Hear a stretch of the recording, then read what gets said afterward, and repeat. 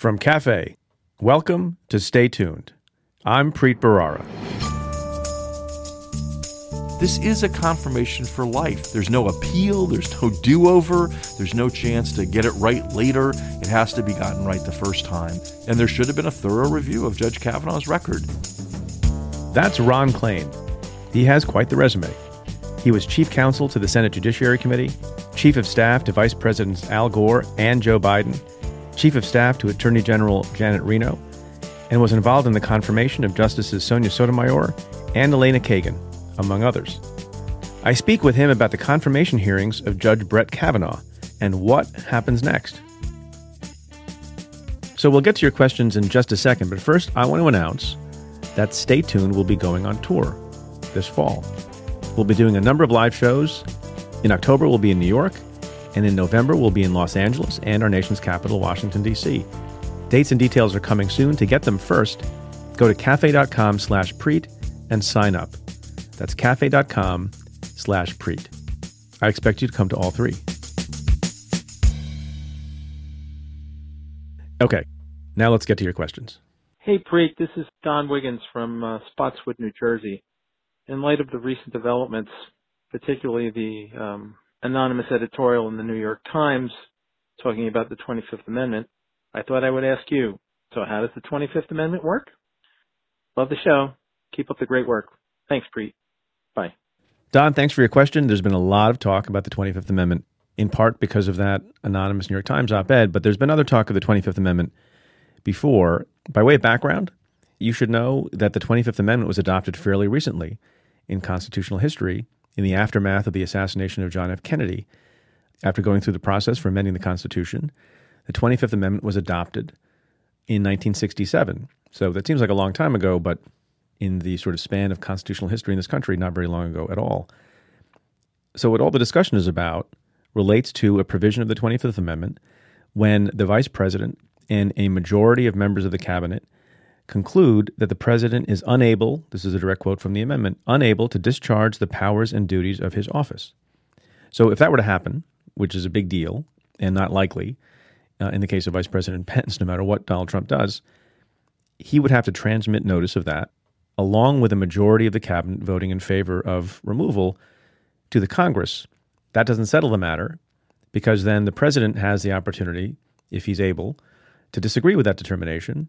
And once the president does that, then the vice president and a majority of the cabinet would once again have to say they disagree, essentially, and put it back to the Congress. And then Congress, for the purposes of removing the president under the 25th Amendment, would have to, in both houses, agree by a 2/3 vote that the president was unable to discharge the powers and duties of his office. So when we talk about, potential long-shot contingencies of what might happen with this presidency, the possibility of the 25th Amendment being invoked successfully, I think, is basically zero. The possibility of impeachment, which people talk about as well, is actually higher. Impeachment only requires a simple majority of members of the House of Representatives. And remember, people forget this all the time. The impeachment is not a conviction.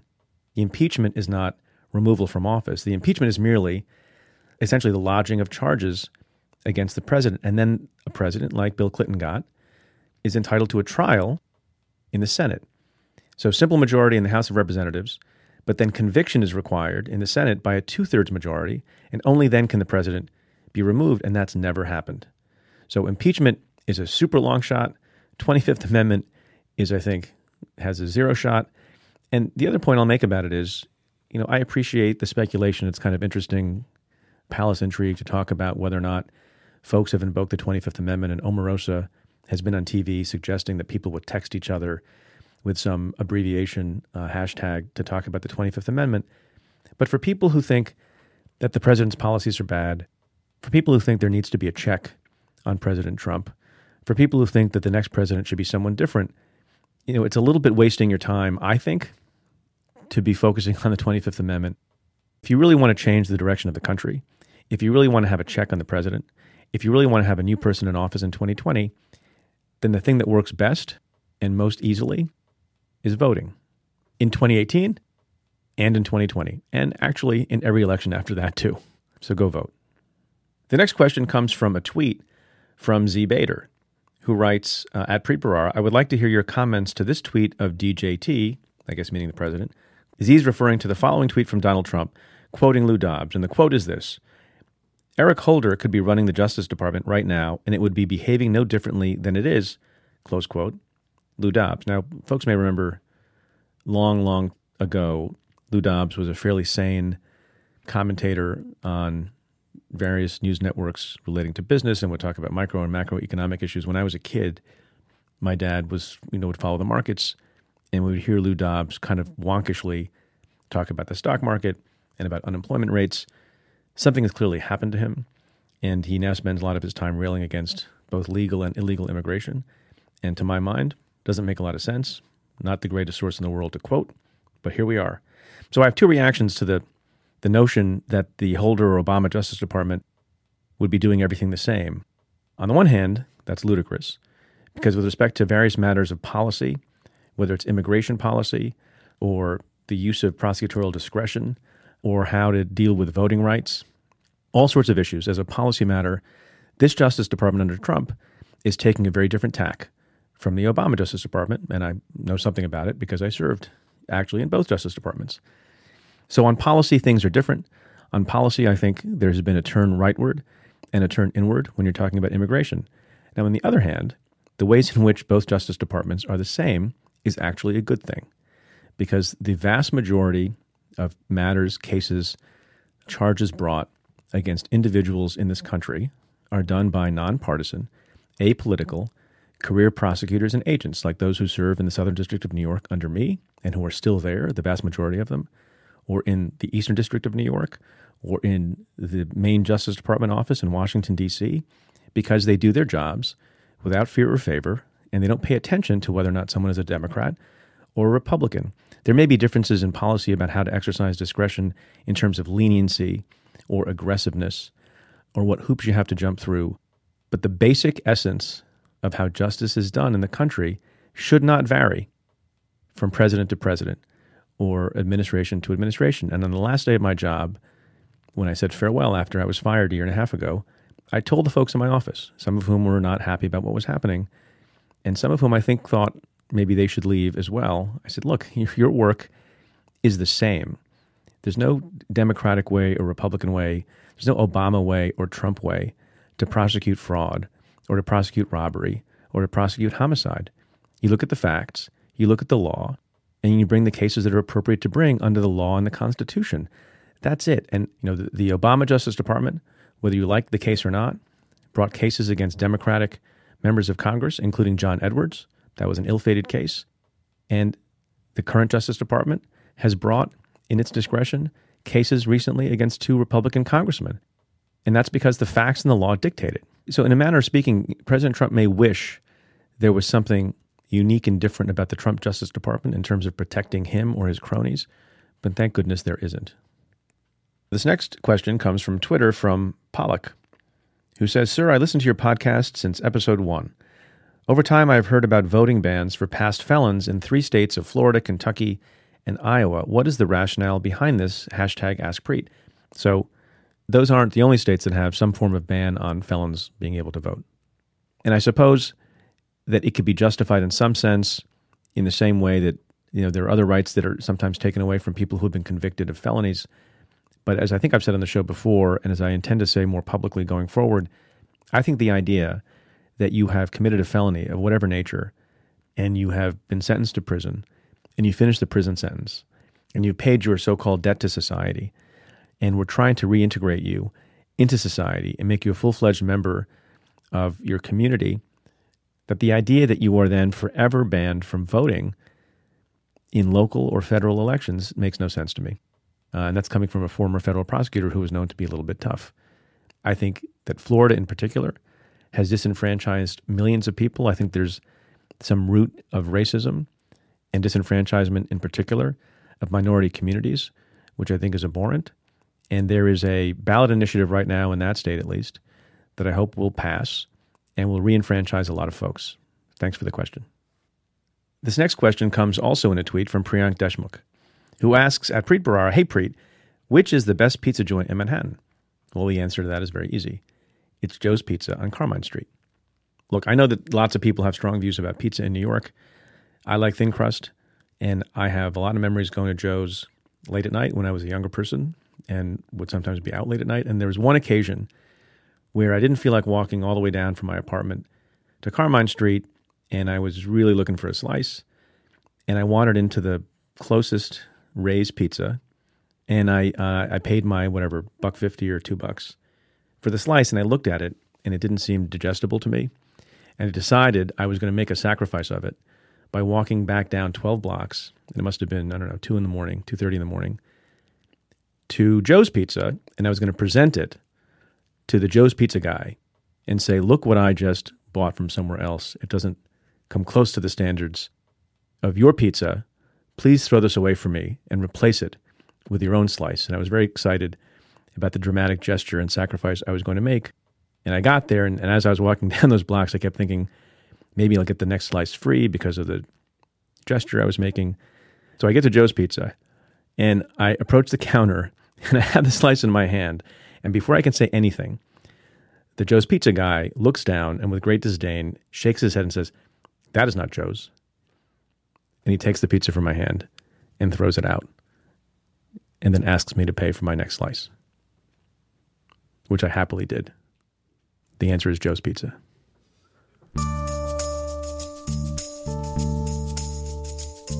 My guest this week is Ron Klain.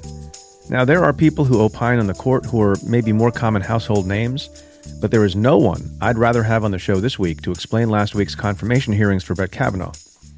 Ron has worked on the confirmation of several justices, including Kagan and Sotomayor. He was an editor of the Harvard Law Review and clerked for Supreme Court Justice Byron White. He was chief counsel to the Senate Judiciary Committee in the late 1980s. He knows of what he speaks. I talked to him about the Kavanaugh hearings, the documents we haven't seen, the questioning from Democratic senators, and most importantly, what happens next. That's coming up. Stay tuned.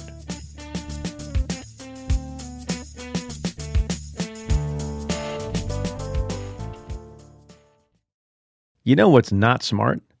So many things. Lying to federal investigators, picking fights on Twitter, driving through Midtown at rush hour, and another not so smart thing, the way hiring used to be. Job sites that overwhelm you with tons of the wrong resumes. Life is too short to look at irrelevant resumes. And now more than ever, we all know the importance of surrounding yourself with the best people. Now there's a smarter way at ZipRecruiter.com/Preet. ZipRecruiter's powerful matching technology finds the right people for you and actively invites them to apply. It's no wonder that ZipRecruiter is rated #1 by employers in the U.S. And right now, my listeners can try ZipRecruiter for free at ZipRecruiter.com/Preet. That's ZipRecruiter.com/PREET. Fall is here. The political world is heating up, and most nights there's just no time to cook. When the news is coming fast and furious, it's tempting to get takeout or grab a quick snack. But now, instead of spending 20 minutes wondering what to have for dinner, you can use that time to prepare your own delicious, healthy meal with the new Quick and Easy meal plan from Sunbasket. The other night, in fact, I had one of Sunbasket's paleo meals, and as I was enjoying the steak, I thought, man, I've made it. This podcast is finally literally feeding my family. And paleo is just one of Sunbasket's options. They help you eat your kind of healthy, with options like gluten-free, lean and clean, vegan, Mediterranean, and more. You can mix and match from any of their 18 weekly recipes and skip or cancel anytime.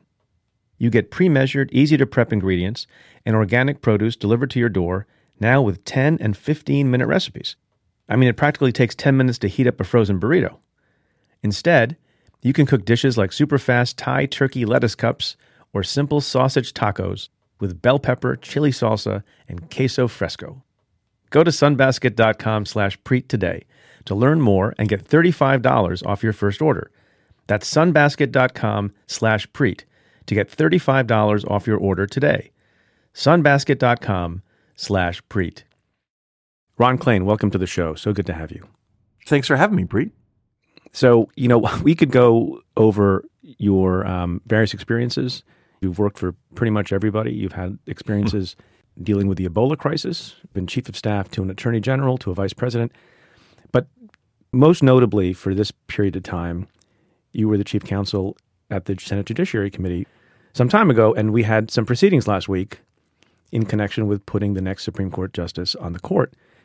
It was an interesting series of hearings for Merrick Garland last week, right?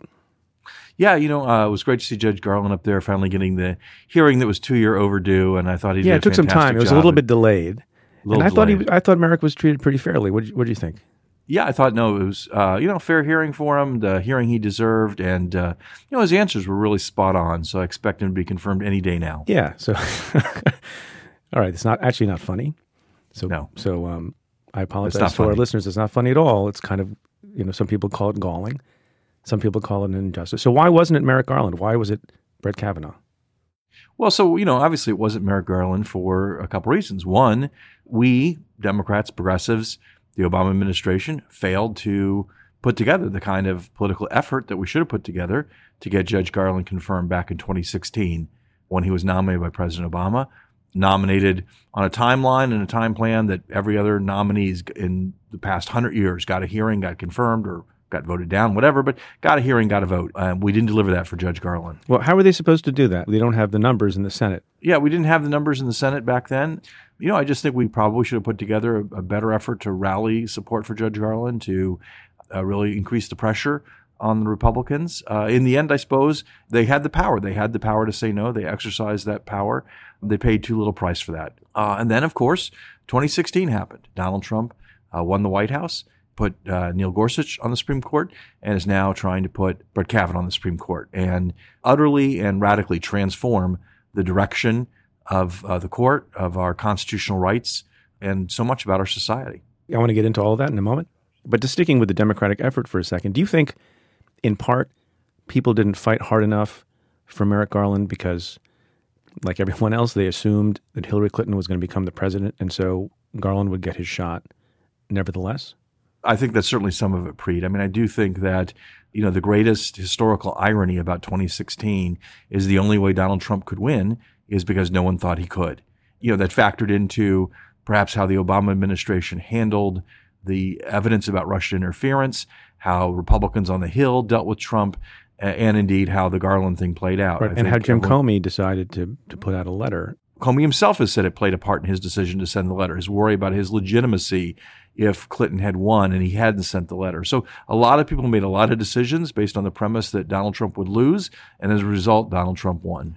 One should never assume, and one should never assume again this time around. So now here we have Brett Kavanaugh nominated, and the Democrats still have their numbers problem. They don't have enough people within their own caucus to block. Are they doing enough this time, or do you cast the same aspersions on them as you do about 2016? No, I think the Democrats have put on a really good fight. I think most of them did a really good job in the hearings of putting pointed questions to Judge Kavanaugh. I'd like to see more of the members of the Senate come out against him a little more quickly than they have. But we saw a couple people announce their opposition to Judge Kavanaugh every day this week, and I think that's going to continue. Look, I think the hearings as a whole pierced the fundamental contentions that Republicans had about the nomination. They said that Donald Trump ran a campaign saying he would appoint conservatives to the Supreme Court, and he won the election, and that Kavanaugh was clearly the best person for the job, and therefore he was nominated. And I think the facts show that story is missing some key pieces, and I think the hearings really brought that out. So there was a swirling controversy about documents. And on the Democratic side, they said, and I think they had a good argument, that the documents from the time that Brett Kavanaugh worked in the White House should be released because he worked on policy issues and they were, incredibly formative for him. And on the other hand, the Republicans said, well, you don't need to see all the documents because there is executive privilege, and also he's been a judge for 12 years. And so any kind of analysis you want to do about his judicial temperament and his judicial ideology, such as it is, can be gleaned from his opinions. So who's right about that, and how did that play out in your mind? I think there's no question that the committee had the right to see the documents, and indeed I think it had an obligation to get the documents. So look, every modern nominee has turned over all their documents from prior service in the executive branch to the Judiciary Committee. That included Chief Justice Roberts, who had service in the executive branch, and more recently Elena Kagan, who served 2 different jobs in the Clinton administration, highly similar to the jobs Brett Kavanaugh served in the Bush administration. Every single piece of paper, every single one from that time was turned over to the Judiciary Committee, and 99% of them were made public and put on the internet. So with Kavanaugh, before you get to the issue of executive privilege, the bulk of his documents weren't even requested by the committee. That was his service as staff secretary. Now, staff secretary sounds like kind of a technical job and has the word secretary in it, but it's a really important job in the White House. When advisors to the president disagree, the staff secretary pulls that advice together and writes up a summary and advice to the president. And if you think staff secretary is an unimportant job, I can tell you it was a job John Podesta held in the Clinton White House before he became White House chief of staff. And Kavanaugh himself says it was the most influential job in his thinking about executive power and a number of other legal issues. And so those documents, the committee didn't even try to get those documents. When you say the committee didn't try to get them, you mean the Republican chair. You don't mean that the Democrats didn't want to get them. Correct. The Republican chair, Chuck Grassley, broke precedent here. Didn't really do it on a bipartisan basis, said, I'm in charge of the committee. I'm going to make the document request. We won't even ask for these documents from his service as staff secretary. So before we get to the question of which documents among the pile they asked for were withheld because of executive privilege, the largest pile of documents from Kavanaugh were never even considered by the committee. How do you think that comes about? Do you think Grassley knows, well, the White House will be angry if we ask for them? And is there a consultation between the White House and the Judiciary Chair about what should be requested? And if so, is that inappropriate? Yeah. So look, I think we know from reporting that Mitch McConnell said, hey, to Trump, don't pick Kavanaugh because he has this document pile, and I think it'll be difficult to get him confirmed with all those documents. Right. Trump picked him anyway, and then they went to work on not submitting the documents. They had a workaround. They had a double workaround because they got Grassley to restrict the document request. That was the first big workaround. And then for the documents they did request, they did something really extraordinary, Preet. They didn't let the National Archives submit these documents. They didn't have them review which documents should be withheld by executive privilege. They had a private lawyer that former President Bush picked be the decider on what documents the committee got. And that lawyer happened to be Brett Kavanaugh's former deputy. Also happens to be, I should disclose, a friend of mine. Yes, and I don't mean to disparage him as a lawyer, obviously a very talented lawyer, but nonetheless. But he worked directly for Brett Kavanaugh. He is acting at the direction of the prior president. Correct. He's not a lawyer who works with the committee. And not a lawyer who works for the archives, right. Which in the case of the Kagan nomination were the arbiter of what documents got turned over. So it's an extraordinary procedure on top of an extraordinary procedure on top of an extraordinary procedure, which means that really the committee saw maybe 7, 8, 10% of the total amount of documents it should have seen from the time Kavanaugh served in the White House. Right. And that lawyer, of course, is the now famous Bill Burke. Indeed. I watched the hearings and kept hearing senator after senator saying, who the hell is Bill Burke? Who indeed? Who indeed? Who indeed? Well, not the person who should have been deciding what documents the Senate Judiciary Committee got. But then there's a third issue with respect to the documents that's confusing to a lot of people. So once documents then came to the Judiciary Committee, the senators all were able to see them, but a large number of them were unable to be viewed by the public or by the press because they were marked committee confidential. This was a weird and odd procedure that people had not seen before. Explain the whole controversy around having documents but not allowing them to be used at the hearing.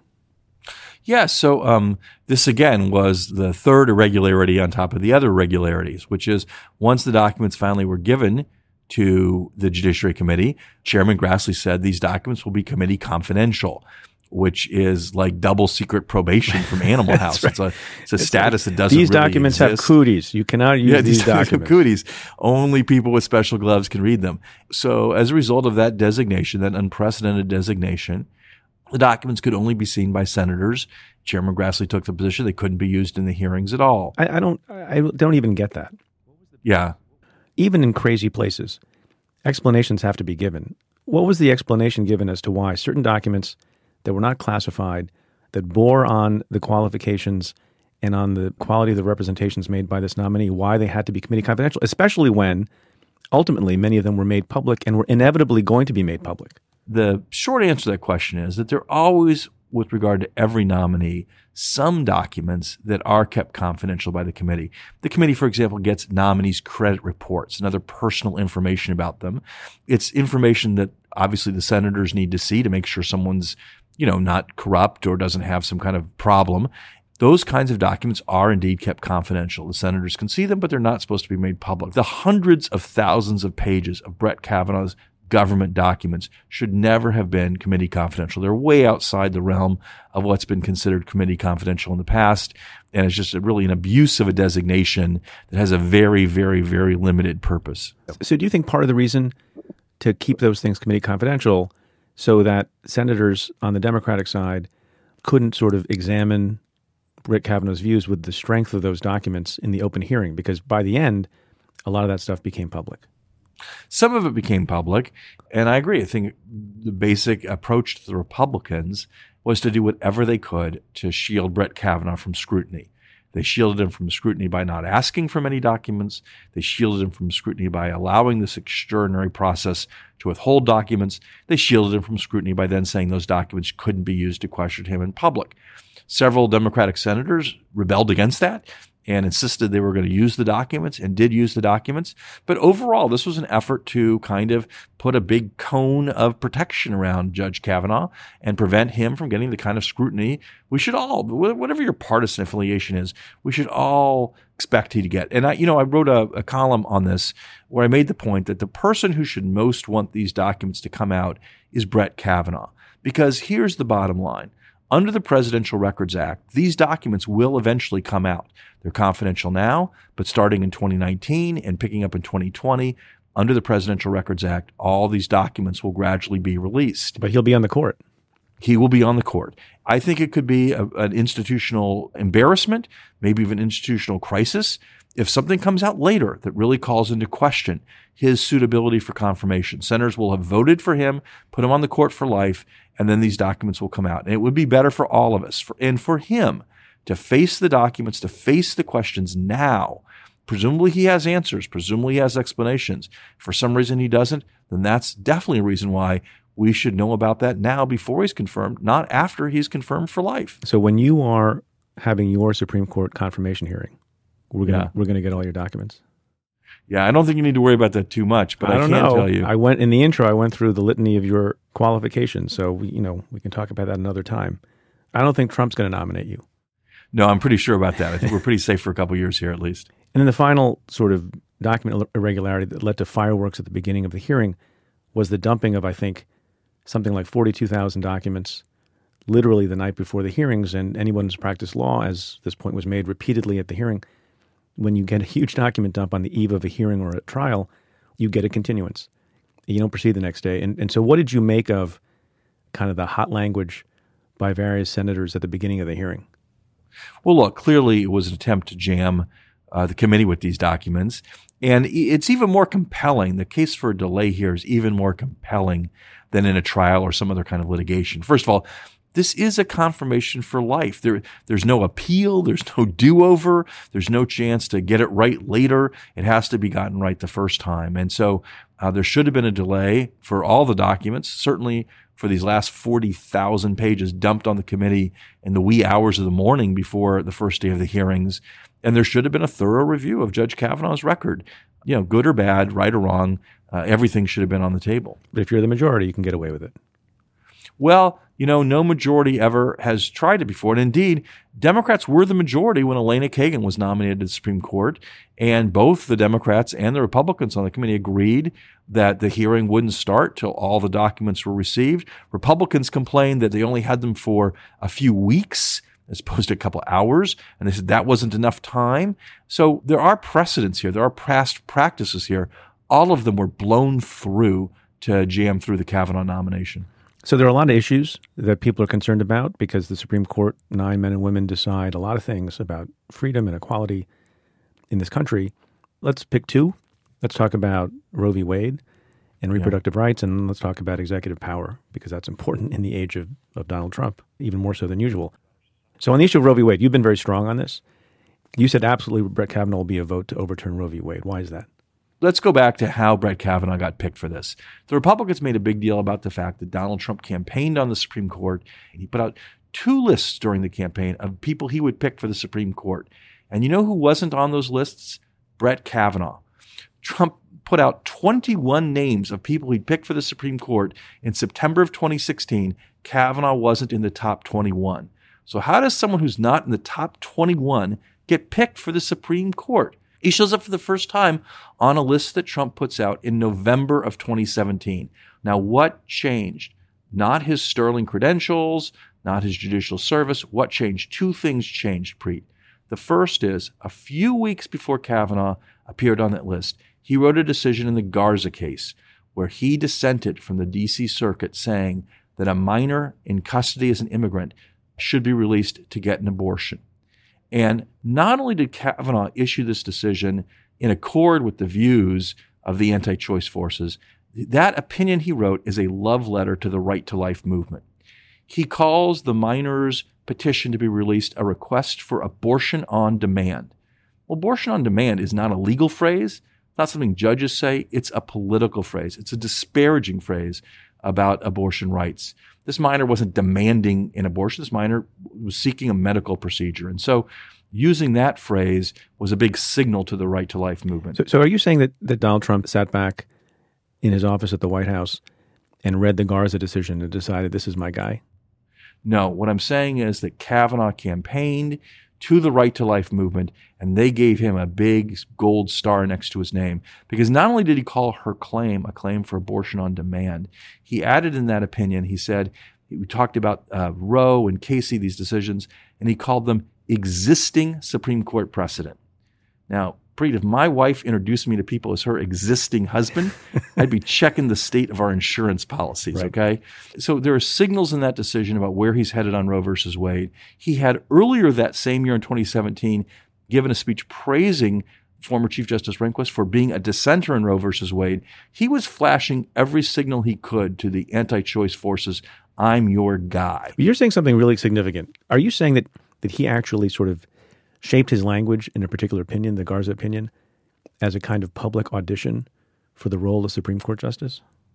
It seems that way to me. I mean, I think you read that opinion and it comes on top of him that same year giving a speech where he embraces Chief Justice Rehnquist as his judicial hero and cites his dissent in Roe as an example of that. Right. So, look, I think Brett Kavanaugh, let me be clear, I think Brett Kavanaugh is certainly qualified, intelligent, he's capable. When he was nominated to the Court of Appeals, I was interviewed by the FBI as part of his background check. I said good things about him then, but he wasn't on that list in September 2016. He got on that list in November 2017.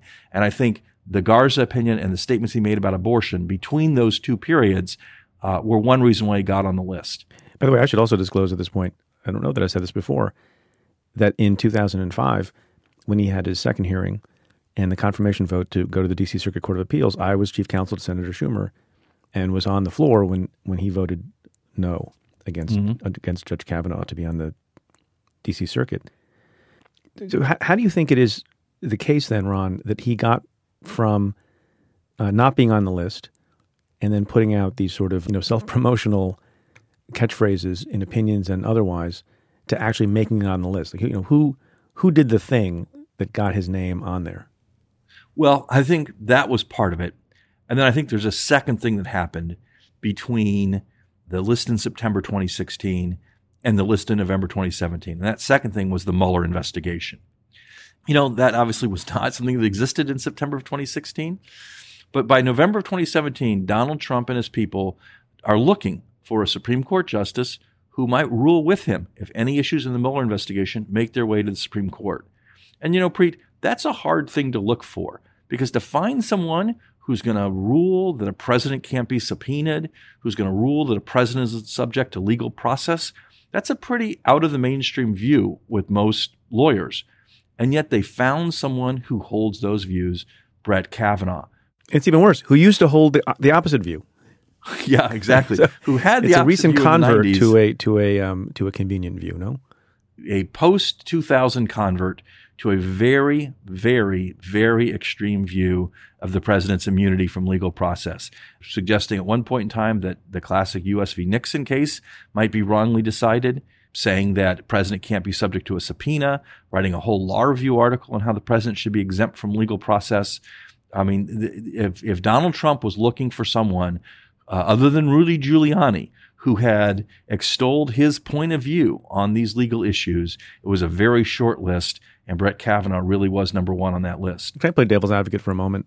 Sure. Do you think Brett Kavanaugh and other people like him, like Bill Burke, who I know, and people who were smart lawyers, conservative, to the right, who worked for President George W. Bush and also have a certain affection for George H.W. Bush, and they see President Trump demean those folks, belittle them, make fun of them, trash folks like John McCain, who these people also liked and admired.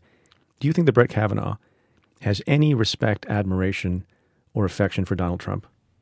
It's a hard question to answer, Preet. Obviously, I don't know. I do know that he stood. I'm betting not. Well, but I do know that he stood in the East Room on the night he was picked because he wanted to be on the Supreme Court of the United States of America. Yeah, and said that the process by which Donald Trump picked him was the most extensive vetting process in American history. Yeah, so he might be the most dramatic suck-up on stage in the White House we've ever seen, but that doesn't necessarily mean that he holds the president in high regard. It doesn't, and we'll see. And look, you never know. And if he's confirmed, we all have to hope for the best because we really have no choice at that point in time. I mean, the only thing I'm saying is, I don't know, I'm speculating about a hypothesis, which you're not supposed to do. And maybe this is, hope springs eternal, that if you get to this point there, isn't there some chance that he thinks to himself, oh my God, this president actually is an abomination to the rule of law, is an abomination to equal justice, is an abomination to free press, and that, in that position, in the future, when he has the job and the door has been shut behind him, maybe he will have a different view. I'm not saying that's what we should rely on, and I'm not saying that's the basis on which people should vote, but isn't there some possibility that that is so? Look, I like a good fairy tale as much as the next person. And if he is confirmed, that will have to be our hope. But obviously, hope is not a basis for a vote in the U.S. Senate. Correct. And we have to vote based on the record that we've seen and the statements that he's made and the things he's written. So speaking of votes, then, that's a good segue into Susan Collins and Roe v. Wade. So you have sketched out pretty persuasive brief here on why he's not going to be a vote to uphold Roe. Meanwhile, he went through the song and dance or the dog and pony show, or whatever metaphor you want to use that involves showmanship, with Susan Collins, who said she was satisfied because Brett Kavanaugh said something like Roe v. Wade is settled law. Yeah. Why is that meaningless? It is meaningless because, it simply suggests, as he kind of more candidly put it in his decision in Garza, it's the existing Supreme Court precedent. Justice Gorsuch sat before that committee in the summer of 2017 and said that he had a great respect for precedent. The precedent was the anchor of the law. The precedent was the most important thing that judges could rely on. And this past summer, he joined four of his colleagues to overturn a precedent from roughly the same era as Roe, a precedent that had been unanimous, the Abood decision regarding labor rights, and voted to overturn it in the Janus decision this past June. And so vague statements about settled law and precedent just don't cut it. What we do know is that Kavanaugh also told the committee this time in his testimony that he leaned towards a definition of unenumerated rights from an opinion by Justice Rehnquist. And that definition definitely leans against recognizing an abortion right. So you take his work on the Court of Appeals, you take him saying Rehnquist was a judicial hero for his dissent in Roe, you put all this together, and it's just as clear as day as to where Brett Kavanaugh is headed if he gets confirmed. And let's just also be clear about one other thing, Preet. To the extent that your listeners say, well, look, I hope Roe versus Wade isn't overturned, but I live in New York or California, and abortion will be legal where I am. It'll be legal for myself or my wife or my daughter or my sister, whatever. That may turn out to be not enough protection because there are academics and there are politicians, and indeed the Iowa legislature tried to enact this last year, who believe that they will not stop at overturning Roe. They will say that a fetus has rights under the 14th Amendment. And not only does the Constitution not protect abortion rights, but that the Constitution bans abortions or the Constitution requires some kind of due process procedure before a woman can get an abortion. I mean, every year there's this huge protest in Washington on the anniversary of Roe versus Wade. And the people marching that protest do not hold up signs that say federalism now. Right. They hold up signs that say ban abortion. And so this will not stop. I think it's an incredibly important point, and your op-ed on this issue is very powerful. And you talk about something, as you just have, that a lot of people don't focus on. There's no reason to believe, it doesn't make logical sense, that the people who oppose Roe are not just in support of states' rights. They think the practice is and they're entitled to this view, but they think the practice is murder, and it should be banned and should be outlawed, and that's just the next step after Roe is overturned. And a step they will use the courts to try to impose on all the states. So even if you live in a blue state, even if you live in a state that has a progressive abortion law on the books now, there's no guaranteeing that the Supreme Court won't go beyond repealing Roe to actually try to strike down some of those laws using the due process clause of the 14th Amendment. You used a fancy lawyer term a minute ago, unenumerated rights. Yeah. What does that mean? So a lot of the basis for Roe is a series of decisions by the Supreme Court dating all the way back to the 40s about the fact that in our society we have a concept of ordered liberty, a concept that people have a fundamental right to run their families and their personal lives, their intimate lives, the way they want. Now, those rights aren't spelled out specifically in the Constitution. They're unenumerated rights. Your right to decide whether or not to have a child, to use birth control, to decide where your child goes to school, whether or not your child learns a foreign language. All these things are kind of personal, intimate family decisions. Historically, the court has upheld those rights as being beyond the reach of government. But whether or not that would continue with a very conservative Supreme Court majority, with Brett Kavanaugh as the fifth vote in that conservative majority, that's a very, very open question. Very well answered, Professor. Look, I think you'd sound pretty good at a hearing. I'm just saying, as long as your documents are going to be clear. But can I ask you a question? I know the answer to this question, but I think it's just worth asking in light of this discussion we're having. So the Federal Society says, other folks say that they want people to be on the court who will not support Roe v. Wade. And Donald Trump, the president who's going to be making the appointing, says the same thing. And they finally have a guy about whom there's all this evidence that he's going to be a vote against Roe v. Wade. Then why not just say that? Well, the problem is they would lose if they were honest about it, because a strong majority of the country supports Roe versus Wade, and a majority of the U.S. Senate supports Roe versus Wade. And now we get to kind of the votes, right? There are two Republican senators, Susan Collins and Lisa Murkowski, who describe themselves as pro-choice, who say they're committed to Roe versus Wade. Brett Kavanaugh doesn't get confirmed unless he gets their votes. And so they have to do this kind of dipsy-doodle where they pick him because he's against Roe versus Wade. Trump promises he's going to pick someone against Roe versus Wade, but they need Collins and Murkowski to blink and vote for him. And so that's why they're trying to, hide the ball on this. Right. You've just used a second fancy legal term, dipsy-doodle. Dipsy-doodle, yeah. What is that, sir? Yeah, exactly. It's a very sophisticated legal phrase. Okay. So what's going to happen? So let's move on from this in a second after you tell me how Collins and Murkowski are going to vote. Well, just like you have hope about Brett Kavanaugh ripping off his mask once he's confirmed and proving himself to be willing to stand up to President Trump, I still have hope that Collins and Murkowski are gettable votes. Senator Collins is committed to a woman's right to choose, and I think the evidence about Kavanaugh is piling up, and hopefully that will resonate with her. The same thing with Senator Murkowski, with one other factor now creating some pressure on Senator Murkowski.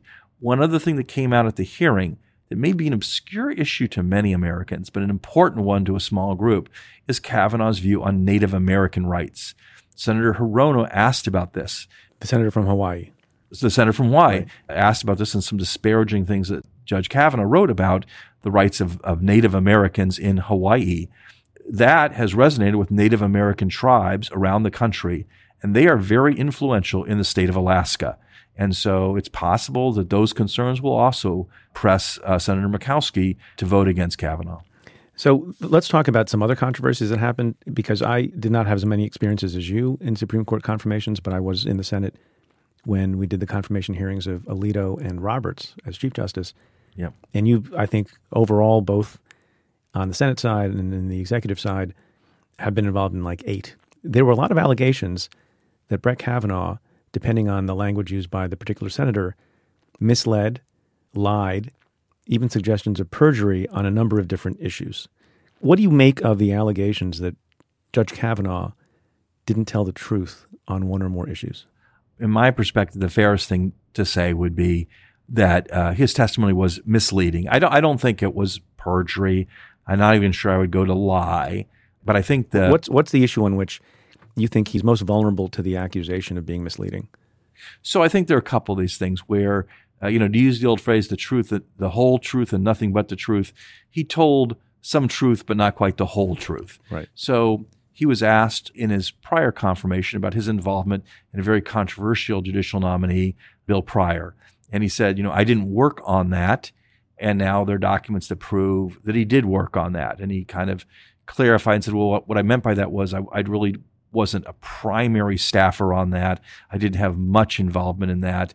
That's, again, kind of one of those part truth, part untruth things. Right. And also with respect to whether or not he worked on the confirmation of Judge Pickering too, right? Exactly. Same kind of thing on Pickering. There was this bizarre controversy at the Judiciary Committee where a number of Democrats' documents were stolen by a Republican operative named Manny Miranda. Miranda got those documents to Kavanaugh while he worked in the White House, and Kavanaugh testified before that whatever he saw, he didn't really realize it had been gotten improperly. And again, now there's some emails that say they came to him with a heading that said spying on them. They had markings on them that suggested they were confidential to the senators who wrote them. And so again, there's a question of was he completely forthcoming about that? Likewise, some issues about things he said about his prior work on abortion in the White House and whatnot. Look, the bottom line here, Preet, is that with some small percentage of his documents, there are questions about his candor.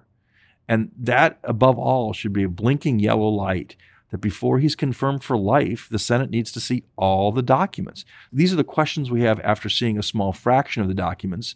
What would we think after we saw the largest corpus of them that no one has seen yet? Right. And isn't there a reason to, don't you infer, given logic and politics, that the documents that have not been disclosed are the ones that would be most damaging? I certainly think that's what you would be arguing if you were before a jury. Right. And somehow, there was some damaging stuff in a small subset of documents you saw, and the defendant was withholding many more documents. That would be I think, an inference you'd be allowed to put before a jury in this case. Let's talk about some other senators and their role and how they conducted themselves and whether they were auditioning for their own future positions. What do you think about how the chairman, Grassley, handled the hearing? Well, look, I think it's a shame. I worked on the Judiciary Committee when Chuck Grassley was a senator there, and he had a reputation for being independent, and he really stuck it to both President Bush's on a number of issues and, in devotion to the institution. And I think he gave up on all that in this nomination. He didn't work with Senator Feinstein on the document request. He didn't stand up for the committee's rights to see the documents, and really did everything he could to push this nomination through. Why do you think that is? Do you think he's changed his temperament of independence? I think we're seeing this throughout the Republican Party, Preet. I think we're seeing that in general, a lot of these senators who came to office with some kind of sense of independence have just become part of Donald Trump's Republican Party. I think however Trump has done it, he has broken the spirit of a lot of these senators, and a lot of them now just kind of nod and go along. A few of them occasionally tweet out some criticism of the guy, but by and large, they march down to the Senate floor, they vote with him. That's what the Republican Party is today. It is the party of Donald Trump. Nothing more, nothing less. What about ranking member Senator Feinstein? I thought she did a very good job of trying to stand up for the committee's prerogatives and put some very good questions to Kavanaugh about abortion, about a lot of issues. I know she's up for re-election. There's a lot of pressure on her, and I thought she bore up well through that. I mean, I thought her statements were very strong. I tweeted about them in my time in the Senate, knowing Senator Feinstein and some of her staff very well. She doesn't make super strong statements about people's character and about their potential lying, and she's sort of done so here. Let's talk about Senator Kamala Harris, who people think is somebody who's going to run for president, who I know and have worked on issues with, I should say. So she had an exchange that went fairly viral with Brett Kavanaugh on the question of whether or not he had ever had any conversation with a member of the firm run by President Trump's personal lawyer, Mark Kasowitz. I think a lot of people observed that Brett Kavanaugh was sort of evasive. Like, what do you mean? Who are you thinking of? And Senator Harris said something like, I think you're thinking of someone you don't want to tell us. Yeah. Why did that go viral, and what do you make of that exchange? Well, I think it went viral because it was one of those rare moments where Kavanaugh seemed like he was drawn off his talking points. Right. And a rare moment when a senator knew how to ask a question. And I think the jury's still out on that in this respect. We need to hear what Senator Harris had in mind, what she knew about or thought she knew about, and judge that. I mean, the next day, Mark Kasowitz, the head of that law firm, said no one here had a conversation with Brett Kavanaugh. There are 250 lawyers at the Kasowitz law firm. Right. How could he possibly know that, right? So there is something going on here, and before the Senate votes, we need to get to the bottom of it. It's, a lot of things in life, in the courtroom and otherwise, can be revealing separate and apart from a truthful answer. You ask a question, the person's going to lie, or the person's not going to tell the truth. But you can sometimes learn a lot by how someone shifts in his seat. You can learn a lot by how they, bide for time. You can learn a lot by what happens to their brow before they answer your question. And that's why I think part of the reason that went viral was not the transcript of what the back and forth was, but how uncomfortable Brett Kavanaugh looked because he thought someone must know something. And is the next question from the prosecutor, when I deny it, going to be, well, weren't you at such and such place at such and such date? Now, we don't know if Kamala Harris has that or not, and she won't disclose. I tend to believe that she has some basis, and she said she has a basis. But I think actually there should be a lot more questioning like that. Not that hearings in the Senate should all be, prosecutorial proceedings, but we need a lot more of that. And I'd say one other thing about that. Kavanaugh's testimony before the committee was, I can't answer your questions about Trump being subject to a subpoena. I can't answer your questions about the reach of prosecutors' ability to come after President Trump, because those questions may come before me, and it would be inappropriate for me to discuss them with you, members of the Senate Judiciary Committee. Fine.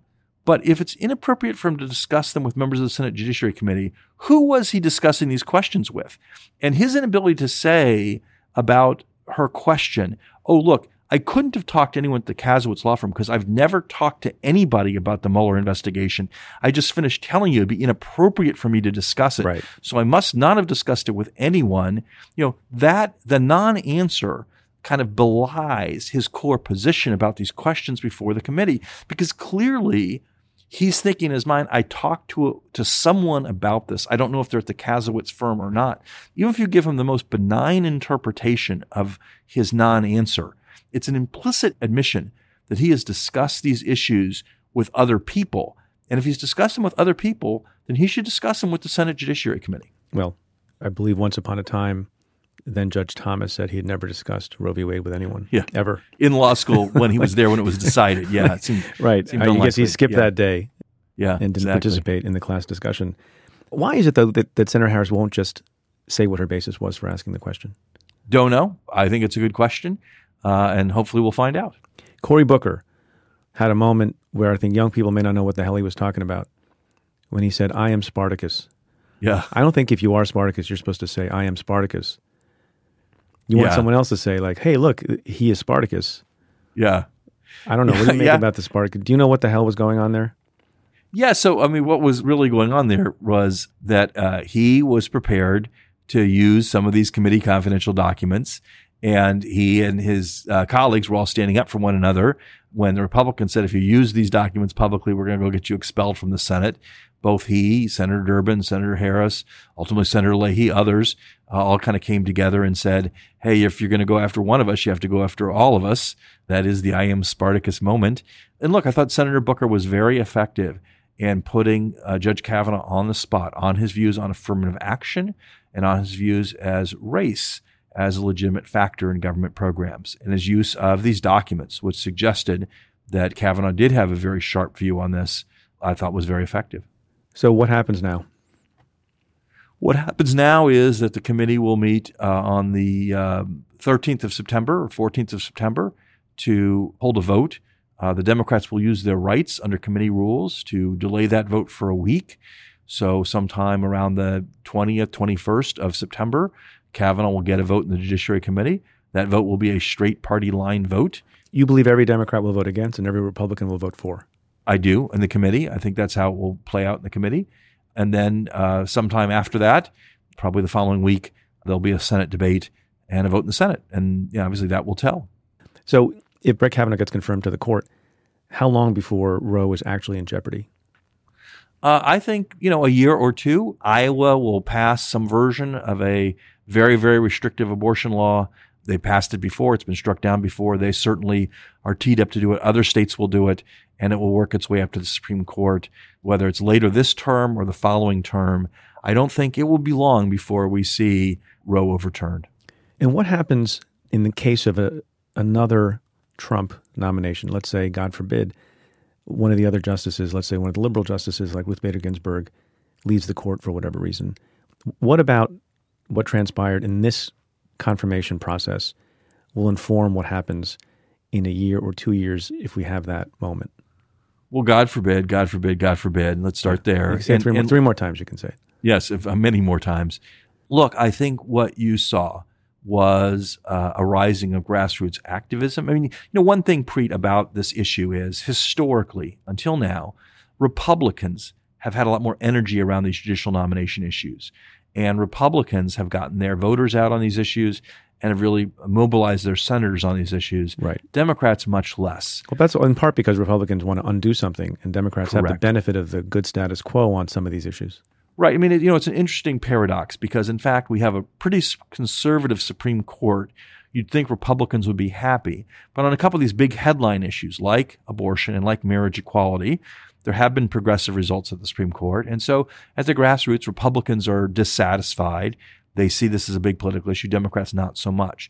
I think you started to see that change this time. You saw larger protests by the anti-Kavanaugh forces than the pro-Kavanaugh forces. You saw the anti-Kavanaugh forces bringing a lot of heat on the Senate. So I do think the tide is turning. And I think in the next nomination, if not, maybe Kavanaugh will be defeated, even if he's not. I think the pressure from the left will continue to grow. We'll get better and better about organizing and mobilizing on these issues. And I think, we'll be even more effective in the Senate next time. Do you think Kavanaugh's going to get any Democratic votes? He might get a few. I think it kind of depends. I think if Murkowski and Collins vote against Kavanaugh, I think you might get all the Democrats in line. If right, looks because like nobody has the courage to want to be the deciding vote. Correct. So I mean, these if things. If it's a fait accompli, then they'll vote against. Correct. I mean, these things tend not to go by one vote, one way or the other. So I think you'll see a little break either for them or against them here at the very end. Right. So is the Senate going to switch hands or not? Don't know. It's a very, very, very tough battlefield. I think we've got a great chance to pick up seats in Nevada and Arizona and Tennessee. But I think obviously we've got a number of our incumbents in very red states. Senator Donnelly in Indiana, Senator Heitkamp in North Dakota, Senator McCaskill in Missouri. These are tough races, and it's going to go right down to the wire. How about the House? I think we're going to win the House. I mean, I think these races, a lot of the races will be close, a lot will be tight, but I think that there are, 26 seats that Secretary Clinton carried in 2016 that have Republican members of Congress. Trump's eroded a lot, I think, since then, and I think that we'll flip most of those seats. We'll flip some others too, and I do think we'll have a Democratic majority in the House come next year. Can I ask you this thing, because you're a gentleman and a scholar? For purposes of being a check on what a lot of people think is an overreaching executive in the form of President Trump, which body would you rather have change hands to the Democratic side, the House or the Senate, for the country? I mean, look, I think in some ways it would be more important to have the Senate if you could really choose because of its power to confirm or not confirm judges. I mean, we've talked this time about Supreme Court nomination, and obviously it's the central issue right now on the legal side. But, in some ways, even the bigger thing, or just as big a thing that President Trump has done, is stack the lower courts. And the pace with which he's filled lower court nominations is record-setting. It's amazing. This man who can't fill the government, can't keep the White House staffed, has, by outsourcing this function to the Federalist Society, has set a record for the number of judges he's nominated to the courts of appeals. They are younger than ever. They are more numerous than ever. They are more conservative than ever. And with a Republican Senate in tow, they are getting confirmed at record speed. He's put more judges on the courts of appeals already than Obama did in his entire first term, even before this midterm election. So having a Democratic Senate as a check on that would be a really powerful and consequential thing. because I have you, I want to ask you about the raging controversy and mystery in Washington and all over the country in the past few days, and that is who is the author of the anonymous New York Times op-ed. And I know you have said publicly, because you didn't want to break the news here on this podcast first, for which I will forgive you, but you said it's Dan Coats. Who is he and why is it him? I think a lot of clues point to him. He's the director of national intelligence. He has publicly sparred with the president, which is a rare thing in the Trump administration. He's criticized him publicly. He's contradicted him publicly. So to me, the clues are this. I think the person who wrote it works on the national security side of the House because they've cited the two-track policy on Russia as a success. I can't believe there's any person who actually believes Trump's policy on Russia is a success.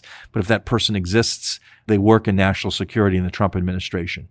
At the same time, I don't think it's a general or some kind of pure national security person, because the piece also talks about historic tax cuts and effective deregulation. That's the rhetoric of a Republican politician. So you're looking for a Republican politician who works in national security issues and who's willing to stand up to Trump. Coats fits that bill. And if you add to the fact that the piece ends with a tribute to John McCain, who was a colleague of Coats in the Senate and someone who Coats really liked, I think the number of clues point to Coats. I'll be disappointed if it's someone who's not a household name. Do you think that person should be resigning instead of writing op-eds anonymously? I do. I think that person, I don't think it's an act of heroism to write an op-ed and basically say, hey, 9 days out of 10, I facilitate what President Trump does. 1 day out of 10, I find some way to kind of throw a few tacks on the road. If you think the president is unfit, if you think that there was a justified discussion about disqualifying him under the 25th Amendment, you need to come forward with that, explain what the evidence for that is, and let the country decide, let the Congress decide. I'm not a fan of the anonymous op-ed and not a fan of the fact that there's a legion of people apparently inside our government who think that they have some kind of authority to contradict the president. They don't. They don't. Final question, Ron. During your time working in the White House in various capacities, ballpark figure, how many anonymous op-eds did you write, but that were not published? 0.00000. Look, I had when you have your confirmation hearing and we make the request for those documents, we'll find out if that's true or not. There's a lot of stuff in documents, I'm sure, but anonymous op-eds saying that the president I worked for was mentally unfit to serve, there are none of those in the file, I assure you. Well, that's good to hear. Ron Klain, thank you so much for being with us. Thanks, Preet. Thanks for having me. So this is the part of the show where I talk about something that struck me, and there is a piece in the Daily News, the Put Upon Daily News, by a woman named Barbara Ress, who was a construction executive for the Trump Organization, and she starts out her op-ed with a story that's somewhat disturbing about Donald Trump. And she writes about how, on a particular day, an architect came to Donald Trump's office to show him what the interior of the residential elevator cabs would look like at Trump Tower, and she relates that Trump looked at the panels and looked at where the buttons were to push to get to a floor and noticed that there were these little dots, raised dots. And she says Trump told the architect to take it off, to get rid of it. The architect said, "We can't, it's the law." And she quotes Trump as saying, "Get rid of the braille," although he used an expletive before the word braille. He says, "Get rid of the braille. No blind people are going to live in Trump Tower. Just do it," Trump yelled, and called the architect weak. And I was taken back to the interview we had a few weeks ago with the incredible, overachieving Cyrus Habib, who has not had sight since age 8, and all the challenges that he faced and that he overcame. And the last thing we need, on top of sort of everyday people not having an understanding of the possibilities that are out there for folks who may have a particular disability, but when the president himself denigrates them and makes fun of them, and doesn't even seem to know what Braille is, and maybe even more upsettingly, doesn't seem to know what the law requires, even though we're far away in this country from, among other things, the Americans with Disabilities Act that was passed 28 years ago. It's a problem, and it reminds me also of all the good people in my old office who used to do work to enforce the Americans with Disabilities Act, to make sure that restaurants were accessible, that movie theaters were accessible, that Broadway theaters were accessible, and took a lot of pains to enforce the law, suing people when we had to. One of the cases that we began when I was in the U.S. Attorney's Office had to do with education in New York City.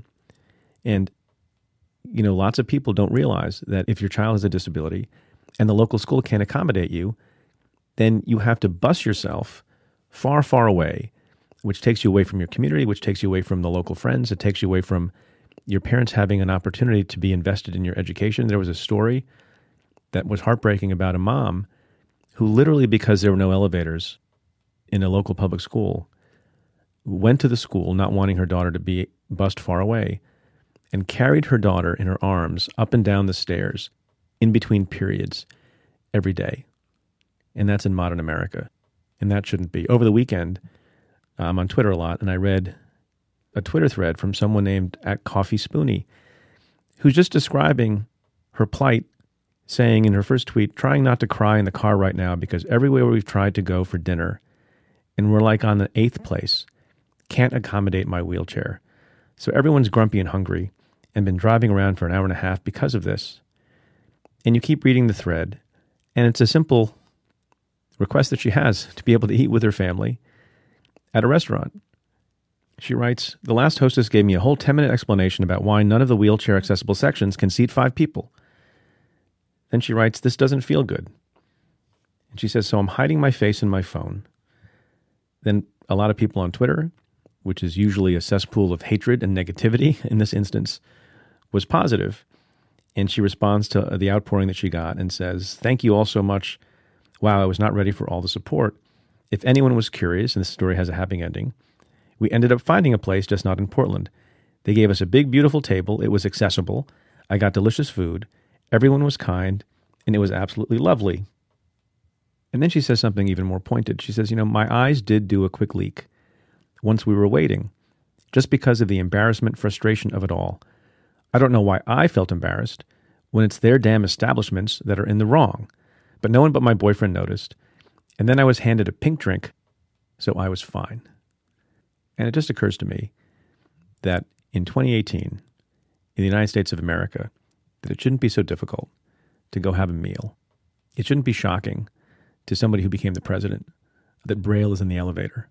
And it shouldn't take a pink drink, although I endorse pink drinks everywhere, to make things fine. The last thing I would say is, given the lawyer in me, is that I hope that U.S. attorneys' offices around the country and attorney general's offices around the country are continuing their work to enforce, all the laws to make sure that places are accessible for everyone, because that's the kind of country we want to live in. Well, that's it for this episode of Stay Tuned. Thanks again to my guest, Ron Klain. If you like the show, rate and review it on Apple Podcasts. Every positive review helps new listeners find the show. Send me your questions about news and politics. Tweet them to me at Preet Bharara with the hashtag AskPreet. Or give me a call at 669-247-7338. That's 669-24-PREET. Or you can send me an email to staytuned@cafe.com. Stay Tuned is presented by Cafe. It's produced by the team at Pineapple Street Media, Kat Aaron, Chris Berube, Henry Malofsky, Jenna Weiss-Berman, Joel Lovell, and Max Linsky. Our music is by Andrew Dost. And special thanks to Julia Doyle, Jeff Eisenman, Vinay Basti, and Jake Maccabee. I'm Preet Bharara. Stay tuned.